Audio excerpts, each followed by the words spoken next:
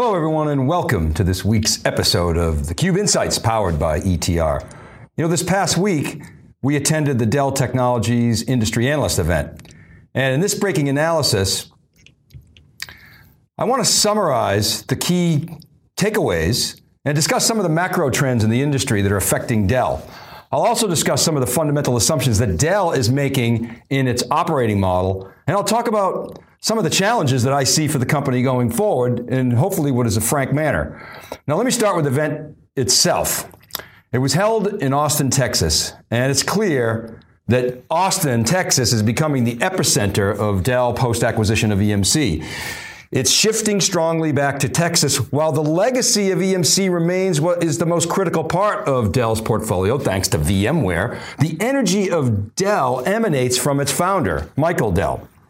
The event was attended by about 250 press and analysts over a 2-day period. It was very well run, with strong levels of executive access, which is always very important to the analyst, and lots of transparency and, I thought, clarity of message. Now, the number one takeaway on this is Dell, in 4 years, the company has gone from irrelevance to a dominant and highly relevant player in the enterprise tech, especially to CIOs. And it's one of the most amazing transformations of a company that personally I've ever seen, and I've seen several. There were 4 other key takeaways for me that I'll show on this first slide, Alex, if you bring it up. First, Michael Dell has put forth a set of moonshot goals for 2030. Let me give you some examples. By 2030, Dell says that for every product that they sell, they're going to recycle an equivalent product. By 2030, 50% of the global workforce of Dell will be women, and 40% of the managers of people will be women. 25% of the U.S. workforce will be either Hispanic or African. Now, most tech stories today are negative, and this is a great positive message. I'm not going to spend a lot of time on this, and there's much more that Dell laid out, but kudos for Dell for making these initiatives a priority, in particular the women in tech and the diversity in the minorities. I think it's excellent. The second takeaway is for Dell is Dell is being driven by Jeff Clarke, and this guy is on a mission to simplify the portfolio. Dell claims it's reduced its product portfolio from 88 platforms down to 20 of that Power platforms. That Power is the new brand. Now, the reality is Dell really hasn't deprecated 68 products. Many, if not most, are still around. But the R&D energy is all going into the new stuff. Now, the third takeaway was a big announcement around Power-One. Power-One is Dell's new platform for the next generation of converged infrastructure. Now, a lot of people might look at this and say, well, this is converged infrastructure without Cisco.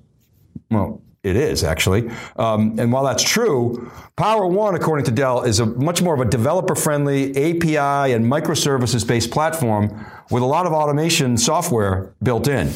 It's essentially going to be Dell's go-forward platform for customers that don't want to roll their own infrastructure. The expectation or inference that we took away was that Power-One will integrate most, if not all, future storage, networking, and server products. And Dell is positioning this as a complement to HCI, or hyper-converged infrastructure, which comprises VxRail, VxFlex, which is the Scale I/O, and of course the OEM Nutanix.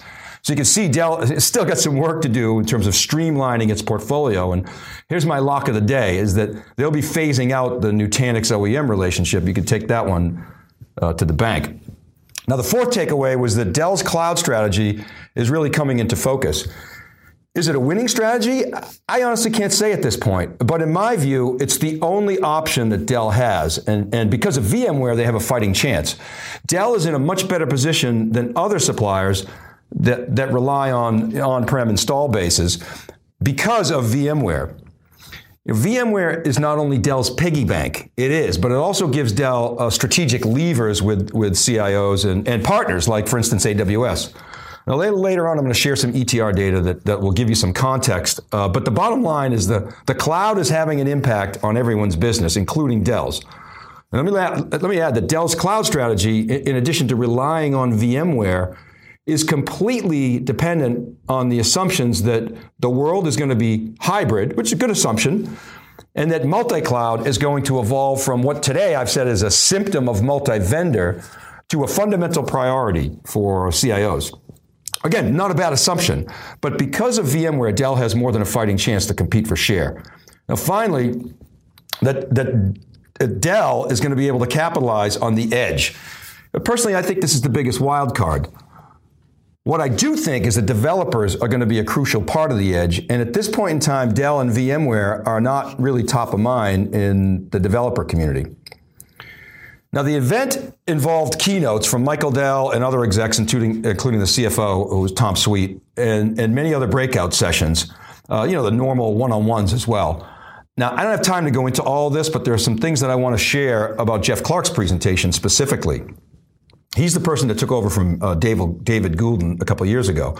He's been at Dell for more than 30 years, and he was there when I think it was called PCs Limited. So a long time. He's a trusted operational executive of Michael Dell's. I'm very impressed with this guy.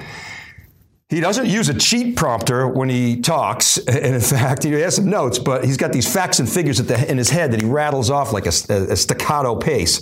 He's a no BS exec, and so let me summarize his discussion.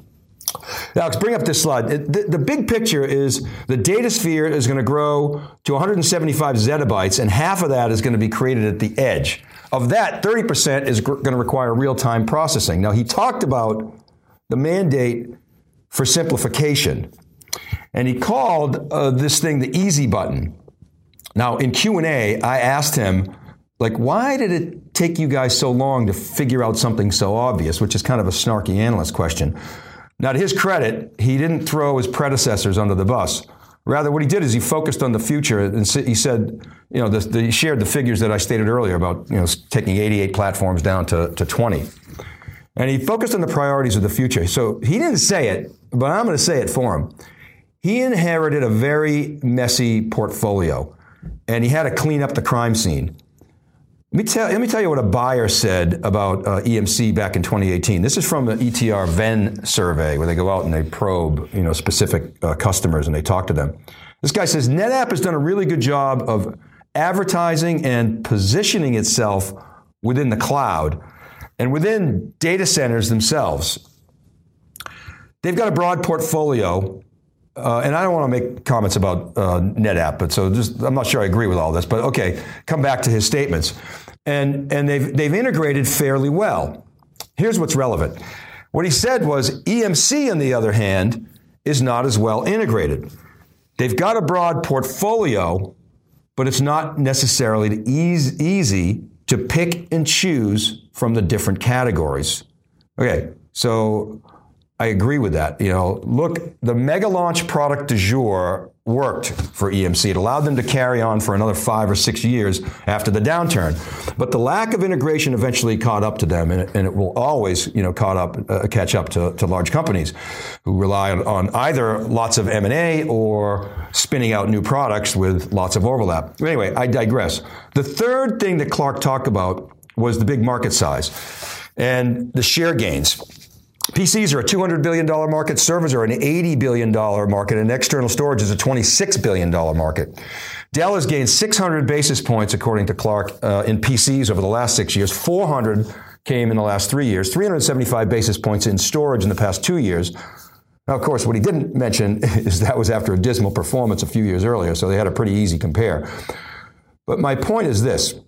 When you talk to Michael Dell, you talk to Tom Sweet, you talk to Jeff Clarke, and all the folks in the company, share gains are critical to Dell's strategy, especially because the cloud is taking so much share of wallet in the enterprise, and I'll make some other comments on that.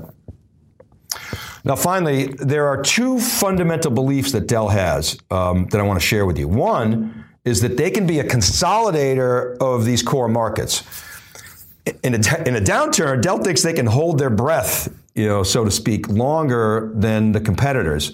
And of course, in an upmarket, they think they can accelerate their leverage points, which leads to the second belief that Jeff Clarke talked about, which is how Dell will deliver differentiation and value. So he cited 4 items there. One is they got 40,000 direct sellers, so they got a big go-to-market presence. They got 35,000 service professionals, a $66 billion supply chain, and then Dell Financial Services arm, which forces Dell to carry a lot of debt, but that debt throws off cash, and it's not really part of Dell's core debt from EMC acquisition. Now, others have that too, but Dell's got big presence there. All right, so I want to pivot to the ETR data, and let's see how Dell looks in the spending survey. And since market share is so important to Dell, why don't we take a look at how they're doing? So, Alex, this slide that I'm showing here, what ETR refers to as market share is defined by ETR as vendor citations in the survey, excluding replacements. So customers that are adding, spending the same, or spending more or spending less, divided by the total number of respondents in the survey. So it's a measure of how pervasive the vendor is in the data set. What I'm showing in this slide is Dell's market share in its three most important business lines, namely VMware, Dell EMC, and Dell's laptop business. And I'm showing this from the January 17 survey to October 19. Now, notice the survey sample overall is 964 respondents.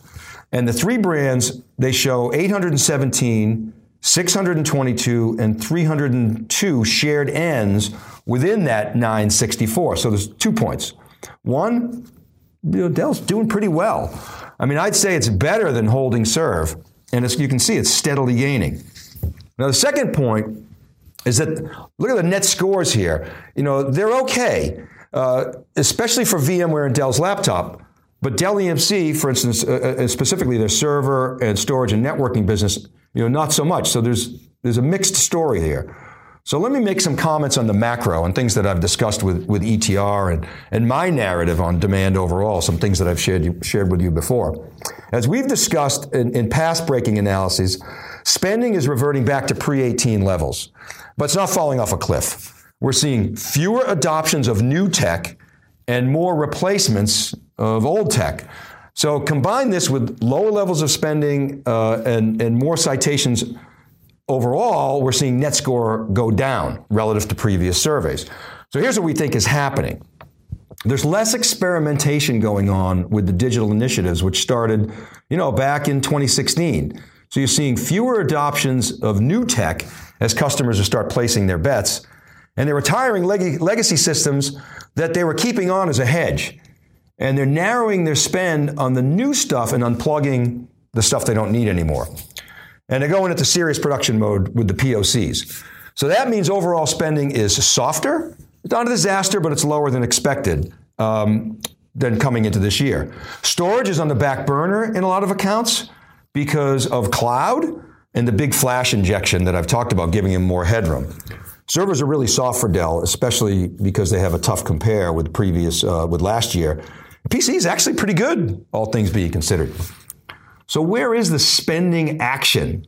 Well, it's in the cloud. I don't care how many vendors tell me that there's a big repatriation trend happening, i.e. people have cloud remorse and they're all moving back on-prem, not all, but many. I'm not saying it doesn't happen, but at the macro level, it's noise compared to the spending that's happening in the cloud. Just do the math.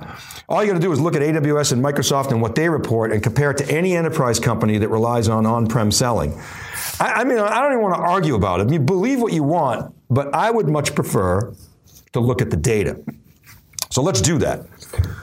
So here's a slide that shows ETR data on customer spending on the cloud. So you got AWS, Azure, and Google spenders and how their spending patterns have changed over time for Dell EMC servers. So you got 636 cloud accounts, 175 to 200 shared Dell EMC server accounts over the past 3 periods. And you got net scores of 24% down to 16%. So look at the gray bar versus the yellow bar. Gray is October 18, yellow is October 19. Okay, you get the picture. The next slide is the same view for Dell EMC storage. The gray bar is last year, yellow bar is this year's survey. So look at it, 22% down to 5%. That's not good.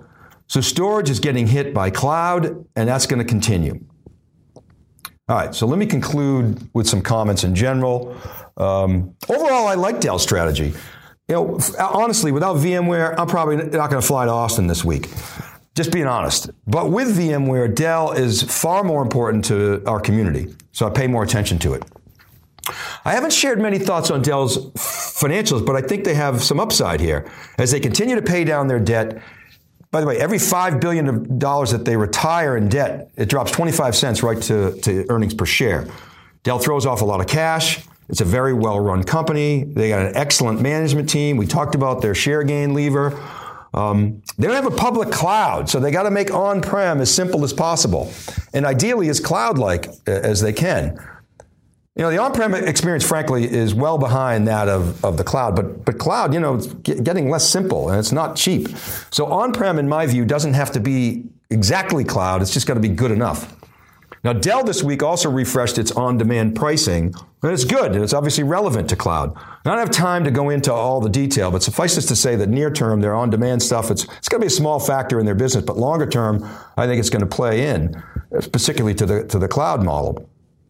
Dell is also betting on hybrid and multi-cloud. They have to, but they're up against several competitors. Microsoft is really strong in this space.